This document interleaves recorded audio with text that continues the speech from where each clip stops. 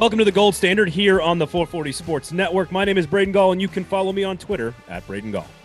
And I'm Adam Vingan at Adam Vingan. Adam, what should the good people out there who love the Nashville Predators do with journalism and a few dollars? Well, they should pay for good journalism and then take whatever they don't spend and go to Jasper's and spend the rest. You didn't even mention The Athletic. You said pay for good journalism. You didn't even mention. I thought it was self-explanatory. Didn't even mention. Go to The Athletic, pay for good journalism, and then whatever, all the leftover money you have, because The Athletic is like $5 a month or whatever, you can go to Jasper's. You don't have to pay for parking. I wasn't even going to do the Jasper's part of the show right now, but you already did it for me. We're running that up-tempo offense today. I like that. Go to Jasper's. They got the Gold Standard cocktail. They've got great happy hour specials. They've got great specials during Preds games, home and road. Even if a game starts at 9 p.m. on a Tuesday, they've got you covered with domestic beers and smash burger, all for like $3 for beers, $10 for the burger. So go to Jasper's over on West End. It is way cheaper than going to the games and a great place to watch. So go to Jasper's. Okay. Does that sound good? Yes. So coming up on the show today, last week we talked about the losing streak, 4 straight. Well, now course has been corrected. So we will talk about the 3-game winning streak. They scored 13 goals in 3 games in convincing wins over Winnipeg, Detroit, and Seattle on Tuesday evening, of course. We'll get into all of that. We'll talk about some of why they started very, very well in all those games. We'll talk about that. We'll talk about Saros, of course, because every podcast has to have a UC Saros segment on it now. The ESPN Plus broadcast, I'm curious to get your thoughts on that, Adam. We'll dive into that. There is some historical statistical data that I think we need to discuss, and I've got a theory about an older team that I'd like to run past you as it pertains to some of these historical benchmarks that Roman Josi, Philip Forsberg, and these guys are either surpassing or approaching. You did some midseason grades. You and the guys from The Athletic have all these really cool flip cards that you drop into stories, and you got all your midseason grades for the Nashville Predators. So we'll do that a little bit later on. And I think the Western Conference is settling into what it's going to look like finally. So we'll get to that coming up in just a little bit as well. So let's just, I'll start with sort of quickly laying out the 3 games in case you didn't watch them. Thursday against Winnipeg, 5-2 win. UC Saros, 36 saves. They go up 3-0 in the first period. Absolutely jump all over them on offense, completely dominant. Saturday against Detroit, a 4-1 win. They take a 2-0 lead in the first period. UC Saros, 28 saves. Sounds pretty familiar. Matt Duchene, 2 goals in that one. Forsberg with the goal as well. On Tuesday, a little different. They win 4-2 because they're down 1-0. They're down 2-1. They come back from both of those 1-goal deficits, and they win 4-2. Duchene with the power play goal late. Philip Forsberg with a one-man showcase. The early starts, Adam, stand out to me in the first 2 games, and then sort of the resiliency against Seattle stood out to me. UC Saros was spectacular in all 3. This team is now 17-0 with the lead after 1. They are 21-0-1 with the lead after 2. I don't know what other themes you picked up through the 3-game winning streak, but this team is totally course corrected now. That was the key. Don't let a 4-game losing streak become a 10-game losing streak. They are back to 27-14-1 and challenging for second place in the Central Division, excuse me. Well, like you said, when we last recorded, they had just lost to the Vancouver Canucks, their 4th consecutive loss, and the sky was falling. Now they've won 3 consecutive games, and all is right with the world again. The one game that stands out to me from those 3 games was the game against Winnipeg. As you said, got off to a fantastic start, 3-0 at the end of the first period, and then they parked the bus. Winnipeg came on incredibly strong in the second and third periods. As always, credit to UC Saros for keeping the Jets at bay. But after the game, well, they were certainly pleased with the fact that they jumped out to a 3-0 lead. I think they were disappointed in their defensive play in the second and third periods. You know that there is going to be what we like to call score effects, where if a team's up 3-0, of course the team down 3-0 is going to carry the lion's share of the possession because they're trying to get back into the game while the team in the lead is trying to defend that lead. But the Jets made it a little interesting, more interesting than perhaps it needed to be.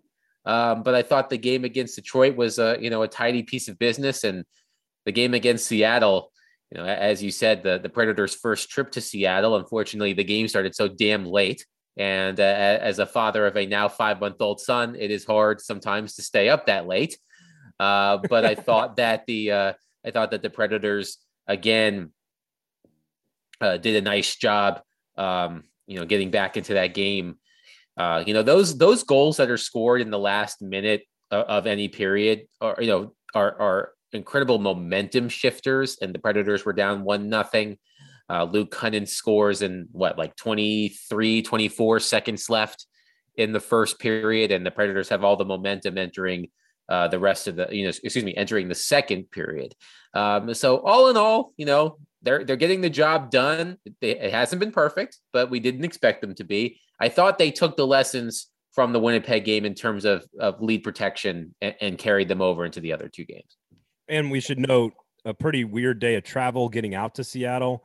I'll say that I just thought that game was incredibly entertaining.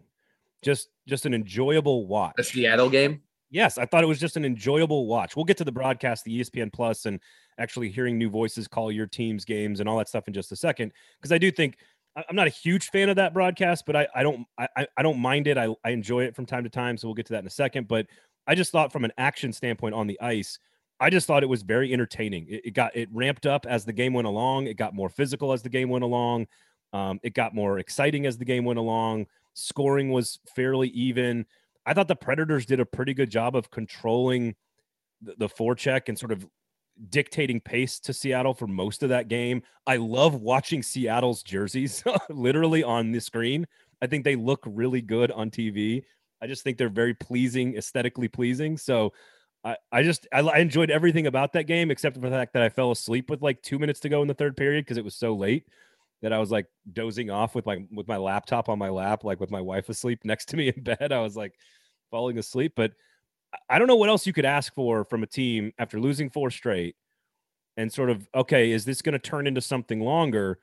I don't think you can ask for a team to do anything more than win all 3 games, take all 6 points, score 13 goals doing it. Your goaltender is spectacular, and you beat a divisional team at home. You go on the road for the first time ever in the history of your franchise to play in this particular building, and you come from behind twice. I just don't think you can ask the team to do anymore. On a completely unrelated note, because I agree with all of that, how do you feel about the Climate Pledge Arena sort of split scoreboard that they have? I did not. Did they show that a lot on the Plus broadcast? I mean, I've seen it enough. I don't know how much they showed it on the broadcast, but they basically have a scoreboard that looks like it's been cut in half, and one side hangs over one end zone and the other half over the other. Really? Yeah. So they don't have the center. They don't have the center thing like you get in basketball and hockey. No, they do it a little bit different. Google it. Take a look. All right, hang on. But Vamp. Vamp. I mean, when I think about what we were talking about last week, that 2 weeks ago I said this team was slum proof. Then they dropped 4 consecutive games, and now they've won 3 in a row. And like you said, the key is to, when you have a skid like that, you try to correct it as quickly as possible, and you try to make up for that lost ground, which is what the Predators have been doing. So, I think you summed it up incredibly well in terms of what you expected them to do after they lost those 4 consecutive games. So after a lot of critical thinking and analytical data analysis, I have decided that I think I know what they're trying to do, but I'm not sure I like it until the scoreboard. The scoreboard until I can see it. Okay, so the picture itself doesn't do it justice. So I feel like I know what they're trying to do, right? Because the reason you may not like a centerpiece scoreboard is that it's really far from the ends, right? Like if you're sitting in behind the net, you're pretty far away from the scoreboard, and maybe you don't see the replays as well. So I can see why they would want to move those closer to the ends to get more people closer to the screen to sort of see stuff better. And then you put, a screen on the inside of those once you've split it in half so that it sort of has that 360 view. It looks weird as hell, though, in a picture. Now, if I recall correctly, a lot of the arena is actually built below ground. So near in the upper deck, there are windows where people can walk by and look through the window and see what's going on in the building, but that's at the top of the building. So I actually think I think the bowl is technically underground. Like I think it's like the Michigan Wolverines football stadium. The big house is like 2/3 into the ground. Yeah. Like so it's 100,000 seats, but like you only have like 3 stories coming out of the ground. It's very strange. Interesting. Well, I hope to make a trip out to Seattle. I've actually never been to Seattle, and I do enjoy the Pacific Northwest, specifically Vancouver. So I do hope to get out there for a game. It looks like a really cool atmosphere. The sweaters are just awesome. I love everything about the way they've launched that brand. I think it's awesome. You like the home sweaters better than the road sweaters? Nope, I like the white ones better. Because we did talk about that at the beginning of the season. Yeah. Something Rex Rhodes said about the way they looked. I don't remember. It was really weird. The words he used to describe it. That's all I remember. I don't remember either, but it's something about like the cool icy tones are like they calm me down or something like that. I don't know. Like, but I agree. I love I do love the color combination. I think it's very pleasing aesthetically. So I'm a big fan. No Calle Yarncroke revenge game last night either. It was funny though, because I did appreciate him more because I'm watching him like kill a penalty, and then the announcer's like, "Well, that's a great penalty kill there by Yarncroke because he drove the half wall guy down into the corner and like didn't allow him to make any pass." And I was like, "Oh, you're right. I do miss Calle Yarncroke, but I don't know. The team's pretty damn good right now, so I don't know if there's like a whole lot going on there." By the way, based on our conversation last week on the show, Adam, about is this the greatest goal scoring team in the history of the Nashville Predators? Is it the greatest collection of goal scoring forwards in Nashville history? If you want all the data on all that, go back and listen to last week's episode. We still recommend it, especially the second half. But I did see a graphic yesterday during the game with the ESPN Plus broadcast that said that Nashville is number 2 in the NHL with 10 goal scorers. Number of guys that have double-digit goals so far this year. They're number 2 in the league. So that means that technically they are number 2. They are the number 2 deepest scoring team in the NHL. They may not have like the top level guys that are scoring 40 goals, but according to ESPN's broadcast, they are the number 2 team in the league with, I think they have 6 or 7 10-goal-plus goal scorers right now. Well, that was always the thing with the Predators. I feel like this happened maybe during the President's Trophy season. It may have been the Stanley Cup season where in terms of the number of double-digit scores they have, they're, near the top of the league. But as you said, they don't have that one guy, So the Predators have 7 10-goal scorers: Philip Forsberg, Matt Duchene, Roman Josi, Tanner Jeannot, Ryan Johansson, Yakov Trenin, and the incendiary Luke Kunin, who I think has 5 goals in his past 8 games. He only needs 12 to catch up to Philip Forsberg and make my preseason prediction that Luke Kunin would lead the team in goals correct. If he gets the 20 goals, I think you're vindicated. Okay, I could do that. Okay. He got off to a great start. It's basically the same thing that happened last season. Luke Kunin got off to a really slow start, but he was great down the stretch. And I think he had 5 goals in his first 36 games, and he's got that many in his past 8. So he's heating up. So maybe I won't look like as much of a fool for predicting him to lead the team in goals. So as I mentioned, this team's 17-0 with the lead after 1 period, 21-0-1 with the lead after 2. For lack of a better term, they know how to, especially with Juuse Saros, finish. What is it about? You made that same joke on Twitter. It wasn't as funny over the podcast because you don't see the finish with the extra N in it. It's true. I'm just what is it? Just the Hines thing? Is it just the identity? Is it the fact that they have one thing I would point to? I think Benning and Borowiecki. I think this is the best third pairing I've seen in a Nashville Predators sweater in a long time.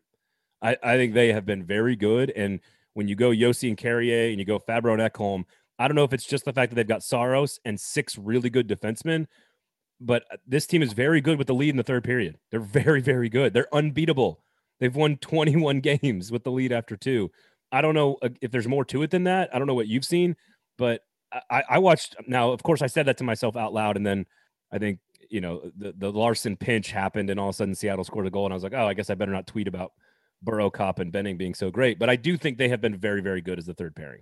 I think they have too. And I think I had this conversation with Robbie Stanley last season because we were talking about how those two were playing together. And I was thinking back to recent third pairs in Predators history. And the first one that came to mind was, it must have been it had to have been the beginning of the 2015-16 season, because Seth Jones was on the team. But if I recall correctly, the defensive pairs at the beginning of that season were Roman Josi and Shea Weber, Matthias Ekholm and Ryan Ellis, Barrett Jackman and Seth Jones. That to me was okay, because Jackman was still a serviceable player at that point. Teams still liked those quote unquote stay-at-home defensemen back then. And Jackman was a pretty good one, all things considered. And of course, now you had Seth Jones as a third pairing defenseman. And of course, he ultimately was traded later that season for Ryan Johansson. But the fact that they did have Seth Jones on the third pair was, pretty, shows how stacked they were on defense. But yeah, I mean, when you think about some of the other players that they've rotated in that third pair over the years, like with all due respect to Matt Irwin and Yannick Weber, who did a great job, within expectations as a third pairing, I do think Borowiecki and Benning have been a really solid pair. I think their numbers are pretty good when considering how they're deployed. I don't have that in front of me, but I can look that up. So I do think that has something to do with it. Of course, when you have a goaltender like Juuse Saros playing the way he is, that also helps as well. But I don't think you're wrong in singling out the third pair. I do think it certainly helps to have one that you can rely on, which they haven't had in the last, before those two were on the team, at least for a few years. I don't even know what to ask you about Saros. I mean, 36 saves, 28 saves, 33 saves. I think I've reached the point, like we talked last week about how dependent this team has been on Saros. And in a losing streak, that can feel like a really negative thing to say. But if you want to flip it around and say, all right, if this team's going to go into the postseason as a 2 or a 3 seed and Juuse Saros is playing well and they are leaning on him, doesn't that mean they have a chance to win every series they play? I mean, isn't that the flip side of the argument? Yeah, we're super dependent on this guy, but also he's maybe playing the best hockey of anybody in the world. Yeah, because look, when the Tampa Bay Lightning win the past 2 Stanley Cups and Andrei Vasilevsky starts every single game, nobody's saying, man, they're really running Vasilevsky into the ground. Let's get Curtis McElhinney in there. That's not happening. I think Juuse Saros has shown over the past, calendar year, that he should be mentioned in the same conversation as Andrei Vasilevsky, as a Connor Hellebuyck, as those quote unquote workhorse goaltenders that can start every game. Like, with all respect to David Rittich, I don't think you need to see him except for the second halves of back-to-backs. As long as there's a day between games, Juuse Saros is in his mid-20s. I'm not worried about him breaking down. Just keep riding him. That's how you win. That leads to the conversation of, well, would we be having this conversation if Juuse Saros was 5 inches taller? Who knows? But I just think that as long as he gets enough rest between games, I have no problem with him playing pretty much every game. And he has sort of played almost every game. So to answer your question previously, so about the third pair, so Mark Borowiecki and Matt Benning have an expected goals percentage, according to Natural Stat Trick, at 5-on-5 of 56.23%, despite starting 41.46% of their shifts in the offensive zone. That's quite good. Their actual goals percentage is 30.77. They've been outscored. The Predators have been outscored 9-4 when that pair is on the ice, but then you have to consider how they're being deployed. So the fact that they are controlling, what did I say, 56% of expected goals, despite starting 40% of their shifts in the offensive zone, that speaks highly of the job that they're doing. I believe they called him Big Save Saros on the ESPN Plus broadcast. And before we take a break, I want to get your thoughts on watching that broadcast. Is it Beth Hextall? Is that correct? It was Leah Hextall. Leah Hextall, sorry. Was doing play-by-play with Dominic Moore and Linda Cohen. Love Linda Cohen. Love everything about Elko. Everything about her. But I will say the color analyst that you mentioned, He did a couple of things that I, first of all, was very proud of. Number one, I think they had a very healthy respect for the Nashville Predators. So all you Predators fans who claim that the national media doesn't talk about this or talk about that, like they're putting Tanner Jeannot power play ice time statistics on the screen in the Calder Trophy conversation on a national broadcast. That is good nuance and really good content from a national broadcast that doesn't know the team on a day-to-day basis. And that reminded me of everything you've said about Tanner Jeannot, which is, sure, he may not have 35 points like some of the top rookies do, but he's got like 14 minutes total of power play time or something like that compared to the other guys who have 80, 90, 100 plus minutes of power play time. I just thought seeing Philip Forsberg going 23 miles an hour on his goal, like that's added value on a broadcast. I don't love the play-by-play and the color analyst combination. They're not my favorite I've ever heard doing hockey. They were fine. I got no complaints about it, but I did appreciate that they paid attention to the team. They did their research. They added some cool information that I don't normally get on Bally. And I got to see Philip Forsberg go 23 miles an hour. I got to see a really smart, insightful piece of content about Tanner Jeannot's Calder Trophy conversation. Like, I thought I thought it's a good job. Yeah, look, I don't, as you know, I don't pay as much attention to that, as every other people do. I thought Leah Hextall did a good job, and I thought Dominic Moore, did a good job as well. But then again, I wasn't listening intently to everything they were saying. I do think the ESPN presentation, I think it's a work in progress. I do like a lot of the things that they've shown, like you were just addressing, some of the advanced analytics and the skating speed and all of that stuff.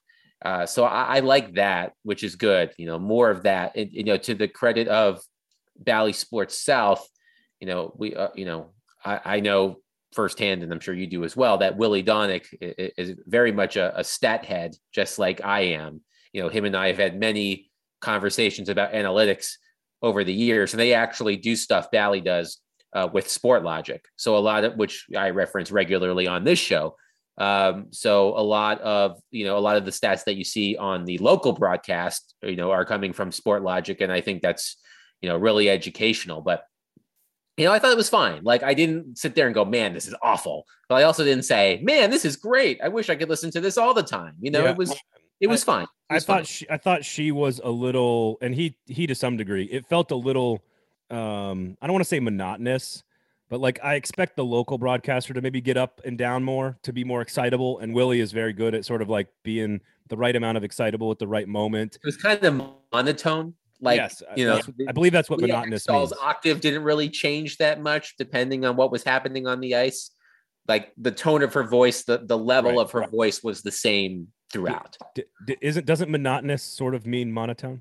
Isn't that what that means? I guess. I was thinking about that. Monotonous, I feel like means like, I don't know.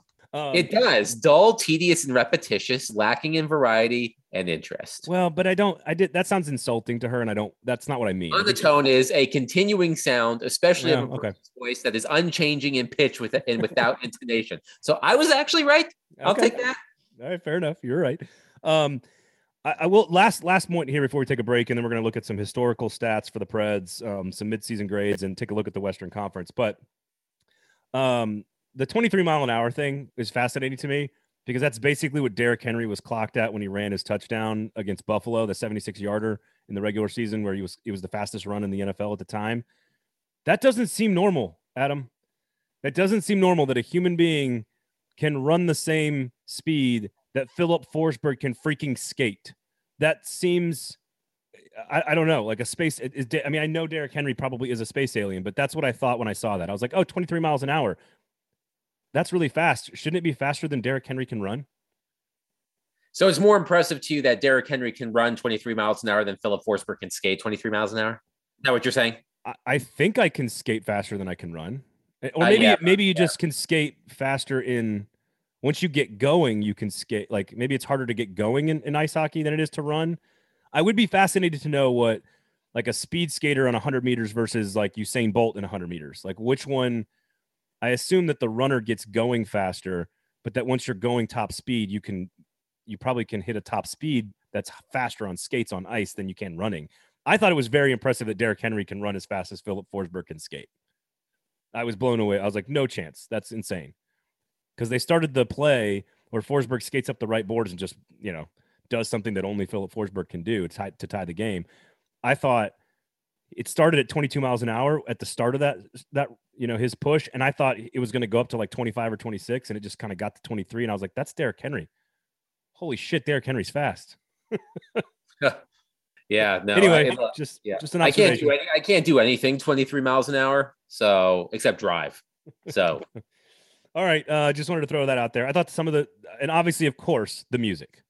ESPN, thank you so much for keeping the music. The NHL theme song is one of the greatest theme songs in the history of sports from ESPN, and I am glad that they've got it. It reminds me of my childhood in the 90s, reminds me of NHL 94 on the Sega Genesis, EA Sports. It reminds me of all those great times watching the New York Rangers when I was growing up as a kid. So love the fact that they kept that music going. When we come back, as we mentioned, a lot of historical stats, some midseason grades, and a look at the Western Conference, all right here on the Gold Standard Podcast.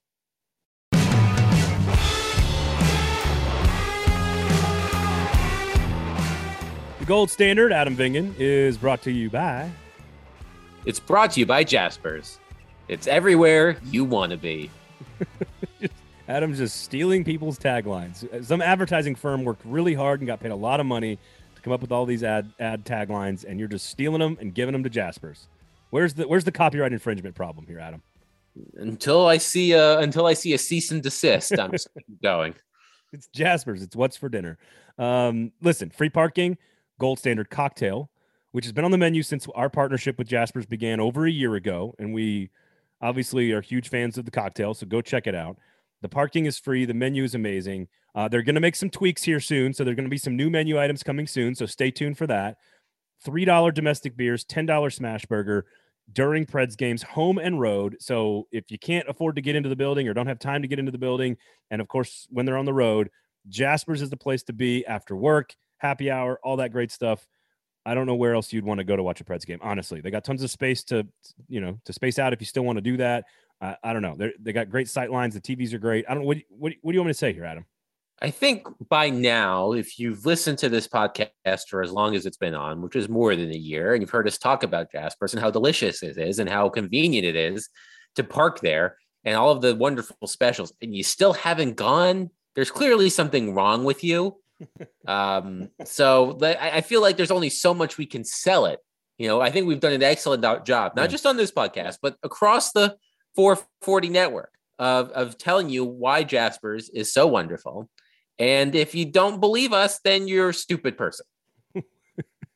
When I launched this weird thing we're doing here at 440, I definitely thought to myself, we should insult our audience during the commercial breaks. Definitely part of the plan. I can do the voice if you want. Go for it. I don't know what I would say. I've been listening to this podcast for a year and a half, and I still haven't been to Jaspers because I like to pay for parking. I don't know. I like it. Go to Jaspers, everybody. It's a great place to watch the game.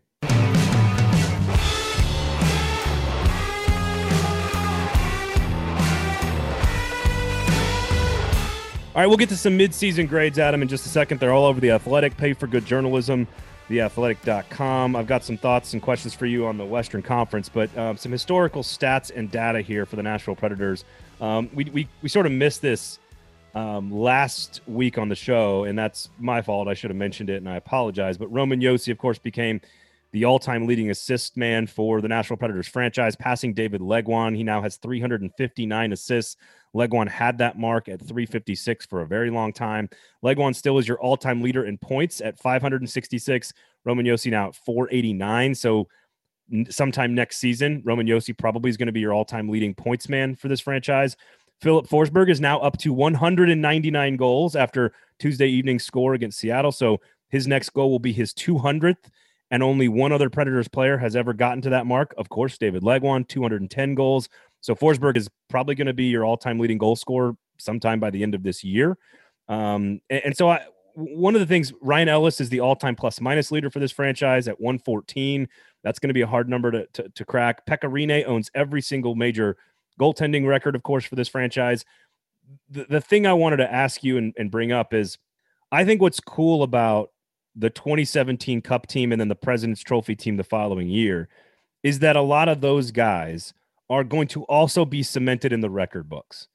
And I think it's going to make that Cup team even more beloved, even as those guys get traded, Arvidsson and Ellis. And, I don't, it cements those 2 years and that team and that moment in Predators history as the thing we will all talk about until they go on and win another one. Or if they win their first one, I guess, second Western Conference. Does that make sense? Like the fact that Forsberg is going to be your all-time leading scorer, Yossi's now where he is. I just think it means a lot for that team to also have it accomplished the most on the ice, and it also statistically, historically, is the best collection of players that they've ever had. Yeah, I think that makes sense. I think, look, with all, I know I say with all due respect a lot, but with all due respect to David Legwand, who was the Predators' original draft pick and was a good player for the organization for a long time, the fact that he is the leader in many of this team's statistical categories just shows you how much this team has struggled to find forwards that can score, or, players that can put up a lot of points in general. It took Roman Josi until recently to overtake Legwand in assists. The fact that he's been the leading goal scorer for this franchise for as long as it's been around is, says something. So, I think a lot of Predators fans have a lot of fond memories of David Legwand, but I don't think they'll be sad when somebody else is leading this, team in points overall or goals. Alexander Ovechkin, I believe, is the all-time leader in NHL history for power play goals. And I want to say that number is 75 more goals than David Legwand scored. Alexander Ovechkin has almost 75 more power play goals in his career than the all-time Preds leading goal scorer. So there you go. Just as a reference point for people out there. It's all right. Forsberg's going to take that. I mean, Forsberg on his pace could do that in the next 3 weeks, frankly. How far? How many did you say he was away? His next goal will be his 200th, and then he's 10 away from Legwand. So he needs 12 goals to become the all-time leading goal scorer in Preds history. It's probably going to happen this year. And if he does that, that means he's challenging Victor Arvidsson for the single season record as well, because Arvidsson's record is what, 34? 34? I think 34 was my first guess. I think it's 34. Let me double check. It was 34 in 2018-19. Yep, there you go. Okay, so I just wanted to that when I was looking at these, like, what else do we say? Oh, Roman Josi, he's great. Like, oh, Philip Forsberg, he's the best goal scorer this franchise has probably ever had. Like, we can say all these things about these players, but the thing that stood out to me is the fact that the record book and the most memorable on-ice experience this franchise has ever had are going to be inextricably linked forever. Ooh, I think that's a cool thing. That's good. That the use of the word inextricably makes up for your misuse of monotonous earlier. I'm sorry, Leah Hextall. I apologize. Yes, apologize. All right. Mid-season grades. This was not you, right, Adam? These are at The Athletic. You can go check it out. It's up on the website now. I dispensed the grades. The player cards, which we recently discussed, were not created by me. Those were created by Dom Lucian, our analytical guru. I just brought them into the story because I thought they provided a nice infographic. But in terms of the grades that were given, that was me. I gave the grades. And seeing, like, for example, there's a lot of like data and analytics on each one of those like player cards, right? I thought one of the interesting things was like Tomasino, for example. If you pull up Philip Tomasino and you look at his card, it's like, oh, here's how good he is on defense. And you're like, oh, okay. Like, I thought that's really interesting to see how, like, that's basically his strongest skill right now as a player, according to the player card. I do think you graded pretty easily. You seem like a pretty easy teacher. You gave basically all A's and B's. That being said, there's not a lot to complain about with this team right now. They're in second place in the Central Division.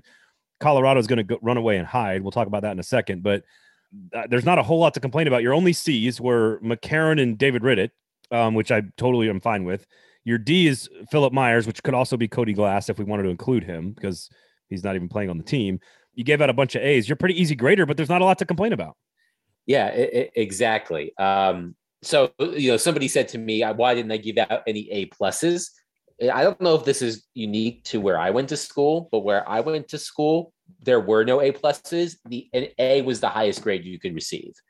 So you could get A minus, B plus, B minus, etc. There was no A plus. So if a player received an A, that means they received the highest mark. And we've talked about this team overachieving, and as a result, the players have overachieved, and the team has as a result. So yeah, there wasn't really a lot to complain about.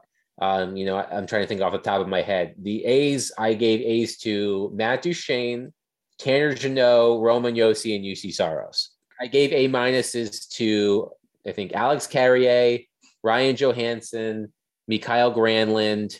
I think that might be it. Yep. The list of A or A minuses, just all the A's, was Alex Carrier, Matt Duchene, Philip Forsberg, Mikael Granlund, Tanner Jeannot, Ryan Johansson, Roman Josi, UC Saros. And when we started this season, we said the stars have to be stars for this team to even have a chance to overachieve. Hard to argue with that list right there. Those are all the highest paid players, and they're all producing at a really high level. Oh, by the way, you mix in, Alex Carrier, who's just, again, I think he's an absolute superstar in the making. So, superstar. Yes, I think he is. I think he, remember we talked all summer, like how much he leapfrogged Dante Fabro, right? We did say that. Yes, we did. To me, it's not even close. Like, I still think I would, I'm holding on to Alex Carrier for dear life if I'm the Predators. Well, so unfortunately, it was announced on Wednesday by the Flyers, who are having a god-awful season. They've dropped 13 consecutive games. They are 0-10-3 in their past 13 games. Ryan Ellis has appeared in 4 games for them this season, and their GM, Chuck Fletcher, said that it is likely that Ryan, as well as Sean Couturier, who's also been injured, will not play the rest of the season and could require surgery. So if that is the case, in the first season with the Flyers, Ryan Ellis played 4 games. And we talked about when they traded him, how important Ryan Ellis has been to this organization for several years. But, if you're the Predators, you dodged a bullet, by trading Ryan Ellis and having a more than capable younger replacement in Alex Carrier to play on the right side with Roman Josi. So, that was a shrewd piece. Look, we've talked about Cody Glass. We've talked about Philip Myers. We've talked about how this trade has not worked out for anybody on the ice, but you can swallow it a little bit when you realize just how good Alex Carrier has been in an elevated role. And Matthias Ekholm is now re-signed. And with the money that you gave away from Ryan Ellis. Yes. And I just think it speaks to John Hines that you look at these grades and you go, Luke Cunnin, young and fairly new to the organization. Ellie Tolvanen, young and fairly new to the starting lineup. Philip Tomasino, very young, very new. Yakov Trenin, fairly young, fairly new to the starting lineup.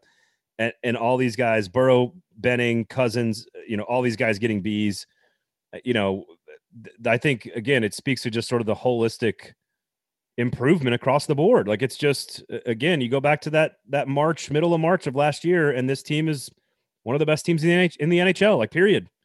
UC Saros is one of the best goaltenders in the NHL. Roman Josi is one of the best defensemen. They're one of the herd line is just, they're just absolute a joy to watch. I love watching them start a third period with a lead. Like, they set the tone every time they're out there. It's just a testament to how complete an overhaul John Hines, David Poile, those star players, the second tier players, the third tier players, UC Saros. Again, we could be doing this next week and they could have lost both games, and we'll be having another conversation about how the team is up and down. But it's hard to look at this team, and I don't think they're going to, and this can be a moment of transition unless you've got more to add on the player grades. If there's anything you want to add to this, I don't know if you do or not, but I think it speaks to this final conversation, which is a look at the Western Conference, where Colorado has lost 8 times all season. That's an absurd thing. Including overtime? No, just 8 regulation losses. But that is an absurd number. They've only played 4 fewer games than Nashville. They're 4 points up currently as we record. I think they are going to disappear. They're about to disappear. Vegas is now in first place in the other division. I just think the Western Conference is settling in. And I think the Predators at the 2 seed, dropping no lower than the 3 seed, that's where I want to see this team finish. I don't think you can expect them to compete with Colorado or even Vegas necessarily. I think, but it does feel like the Western Conference is settling into where it's supposed to be, if that makes sense. Yeah, and you look at the breakdown of the teams based on points percentage right now. Colorado, as you mentioned, 29, 8, and 3 as we record this.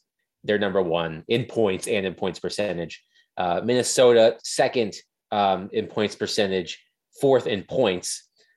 St. Louis, third. Nashville is 4th in points percentage, 2nd in overall points. So, what's interesting is if you look at the wild card breakdown just by points in the Eastern Conference, basically we know at this point which 8 teams in the Eastern Conference are going to make the playoffs, because the separation between the second wild card, as Pretzel protests. Pretzel disagrees with you, you're saying? I think Pretzel disagrees. He always has to bark. Trouble on the home front. Pretzel, breaking out of the Vingan shell and having his own opinions. Yes. Do not silence the man. As I was saying before I was so rudely interrupted, the separation between Boston, who is the second wild card team in the Eastern Conference, and Detroit, who is right behind them in the playoff race, is 8 points. And Detroit has played 3 more games than Boston. So you pretty much already know which 8 teams in the Eastern Conference are going to make the playoffs. That's not the case in the Western Conference. I think it's starting to get there. But I do think it's interesting, if you look at the breakdown in the Central Division, Colorado has 61 points, Nashville 57, St. Louis 55. In the Pacific, Vegas has 53, Anaheim has 49, Los Angeles has 48. But Minnesota in the first wild card has 53. Yeah. And Dallas has 46. So there's still a lot to be determined in the Western Conference, which makes the run much more interesting down the stretch. Well, and I was higher on Winnipeg and Dallas because I thought Winnipeg did enough to address their defense. They have the goaltending. They've got the big time forwards on the top 2 lines. There's still time. Dallas was all about staying healthy. Could they stay healthy? And could they decide what's going to happen with their goaltending? But there still is plenty of time for either one of those teams. They're only, like Dallas is only 6 or 7 points back of a wild card spot. So it's not like Dallas or Winnipeg couldn't go on a run and jump in there. It's not like the Eastern Conference. You're right about the Eastern Conference. There are massive gaps in both divisions after the top 4 teams. So I still think there's a lot to be decided, because you look in that other division in the Pacific and you've got, Vancouver down there in 6th place, 7th place or whatever, all the way up to second place Anaheim, and they're only separated by like 7 or 8 points. So I think there's a ton still left to be decided in the Western Conference. When you look at the Central Division specifically, so as we said, the Predators are in second in points. Minnesota is 4 points behind them with 6 fewer games played. And they are 2 points behind St. Louis with 4 fewer games played than the Blues. So one would assume that the Wild are probably going to catch one, if not both of those teams. So I think the ultimate goal for the Predators should be to finish, I think if they can finish in second place, I think that would be a huge success considering our expectations for this season. I think realistically finishing either in third place in the Central or in the first wildcard spot seems to be more likely, just based on the remaining games. But then again, like we both talked about multiple times, we both didn't think this team was going to make the playoffs. So because here's the key with that. What's the difference? Well, the difference would be if you finish third, your first round playoff series is going to be Minnesota, and we have not seen this team against Minnesota much this year at all. So it will be interesting to see how that season series plays out, so we can kind of get a feel for the matchup between Nashville and Minnesota. So the question is going to be, because they're probably going to be better than, like, the idea is to not be the second wild card and have to play Colorado. Like, that's the key, right? You want to avoid that series. Here's the question. Would you rather play Minnesota or Vegas? Ooh, that's tough. Right now, today. Keep in mind, right now, today, I'd rather play Minnesota, just because one would assume that there's one thing we haven't really talked about that much lately, but keep in mind who's going to be playing for the Vegas Golden Knights come playoff time. Jack Eichel on top of Mark Stone and Max Pacioretty and the rest. So I wouldn't want to see Jack Eichel in the first round of the playoffs after everything he's been through. So I would rather play Minnesota right now, but it's not an easy choice because Minnesota is a very good team too. Well, you're going to play good teams no matter what, every round, basically. I think it means what you are shooting for is very clearly to be top 3 in the division. I think you're completely satisfied with the third place finish. It's way better than we anticipated in the division. 4th place and 5th place would be better than we voted and anticipated in the division, but 3rd place definitely. And I think you get a first round matchup that you feel a little bit more comfortable in, right? Yes. So I think, again, I think this is where we're at with this team. We're past the halfway mark. They are 13 games above 500. They are a playoff caliber hockey team, and it doesn't look like they're going to slow down much because of how they're built and their identity and what they want, how they want to play. But I think 3rd place is what you should be shooting for. No lower than 3rd place. And I would consider that a massive step in the right direction. And I think it gives yourself a chance to actually win a playoff series or 2 maybe in the postseason. Yeah. And I know the Predators just had a letdown against the Blues recently, going up 2-0 and losing that game. I think that would be a really great series. The series they had in 2017 was fantastic, though it did require me to spend time in St. Louis. Sorry to those of you that live in St. Louis. I don't think there are very many of you who are listening to this podcast. Your town's okay. It's just okay. Yeah, I agree. So, you know, a lot of times I would always root for matchups just based on where I could spend time. It's like, I've been to San Jose, I've been to Anaheim for playoffs. I'd like to go to Colorado, which I ultimately did. You know, so change it up. And like when they played Dallas, that was cool because it was different. You know, so of course everything's about me. But from the standpoint of the Predators, I think finishing in second, I think, like you said, I think best case scenario, of course, is finishing second. I think the worst case that you would hope for them is 3rd place. I think you want to stay out of the wild card. Twin Cities in you know, Twin Cities in late May, you could do a lot worse. Early April. Yeah, you know what? I've never spent any time in the spring or summer in Minnesota, only when it's negative outside. So. you could do a lot worse. Also, some numbers here quickly, just to wrap this up. I forgot to include these, but I wanted to because they're very much improved over the course of the last couple of weeks. We used to track this on the pod, and now we I sort of dropped the gloves, the puck, the stick. I don't know. I dropped something. 7th in the NHL in power play, 25%. I think they've had 14 power play goals in 14 games, something like that. They are now 12th in penalty kill in the NHL, 81.6%. So that number has been steadily increasing for the better part of a month. Now they are one of the upper half teams, and they are close to being in the top 10 in penalty kill, which means they are on a tear on the penalty kill. They are 13th in the NHL in goal scoring. Remember, we were talking about this a couple months ago. They were down in the mid-20s. Can they do that? Can they sustain that? Well, they are now the upper half and closing in on a top 10 scoring offense. And they are also 9th in scoring defense, goals allowed per game. So when you look at the holistic, very basic, non-fancy stats for this team, it paints a pretty good team, a pretty good picture of a team on special teams, a pretty good picture at scoring, and a pretty good picture at playing defense. So yeah, I mean, that goes back to what we were talking about with the grades. Like, yep, there's really not a whole lot to complain about when it comes to this team. So maybe they're slump proof, Adam. Now they're going to lose. How many games do they play before the next podcast? Only 2. They play at Edmonton on Thursday. Then they're off all weekend and play Vancouver at home next Tuesday. So they've got a light week this week, rest and relaxation for the Predators. Yeah. So I don't know if we talked about this either, because I think we recorded it before it came out, but the schedule has been updated because of all of the games, that were postponed in December. So they do have games, more games in February now than, of course, they were anticipated. The most interesting change, the Washington Capitals, who weren't scheduled to come to Nashville until April 2nd, will now be coming on February 15th. That, of course, will be the first time that Peter Laviolette has been in Nashville since he was fired. I did think it was interesting that they moved that game up basically 2 months. They're a good hockey team, Washington is right now. They're one of those 8 that are in the above the line in the Eastern Conference. So That'll be an interesting. Again, so many memories with those teams that are so important to the franchise and the growth of hockey in this market. But also just such a surly guy. so we'll see what. I was reminded of Peter Laviolette earlier this week, listening to Mike Vrabel do media after the Titans lost. Yeah.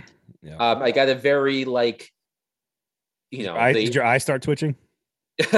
It did bring back some memories. Wouldn't say they were positive, but it was very reminiscent of a very defiant Mike Vrabel. Yes. And Peter Laviolette was like that till the bitter end. Adam, you can follow him on Twitter at Adam Vingan, Pay for Good Journalism at The Athletic. You can follow me, Braden Gall, at Braden Gall on Twitter. Then we got a YouTube page now for all the 440 Sports pods. We got at 440 Sports on Twitter and Facebook. You got the Instagram accounts. Check out all the socials as well. Gold Standard is brought to you by the wonderful people at Jaspers. They have great specials for all Predators fans. They are your place to go watch the Nashville Predators and drink a cocktail named after a podcast. I know most of you listening have always dreamed about going to have a cocktail named after a podcast, and now you can do it at Jaspers. You can drink the Gold Standard while listening to the Gold Standard. Adam, thank you so much, man. Great to see you. Great for hanging out. Thank you so much. You'll have some news for everybody coming up next week, so everybody stay tuned to Adam's Twitter account, at Adam Vingan. Keep an eye on that, and we'll talk soon. All right? Sound good? Yes, sounds good. There you go. Thank you guys all for listening. Rate, review, subscribe, share the show. This has been the Gold Standard here on the 440 Sports Network.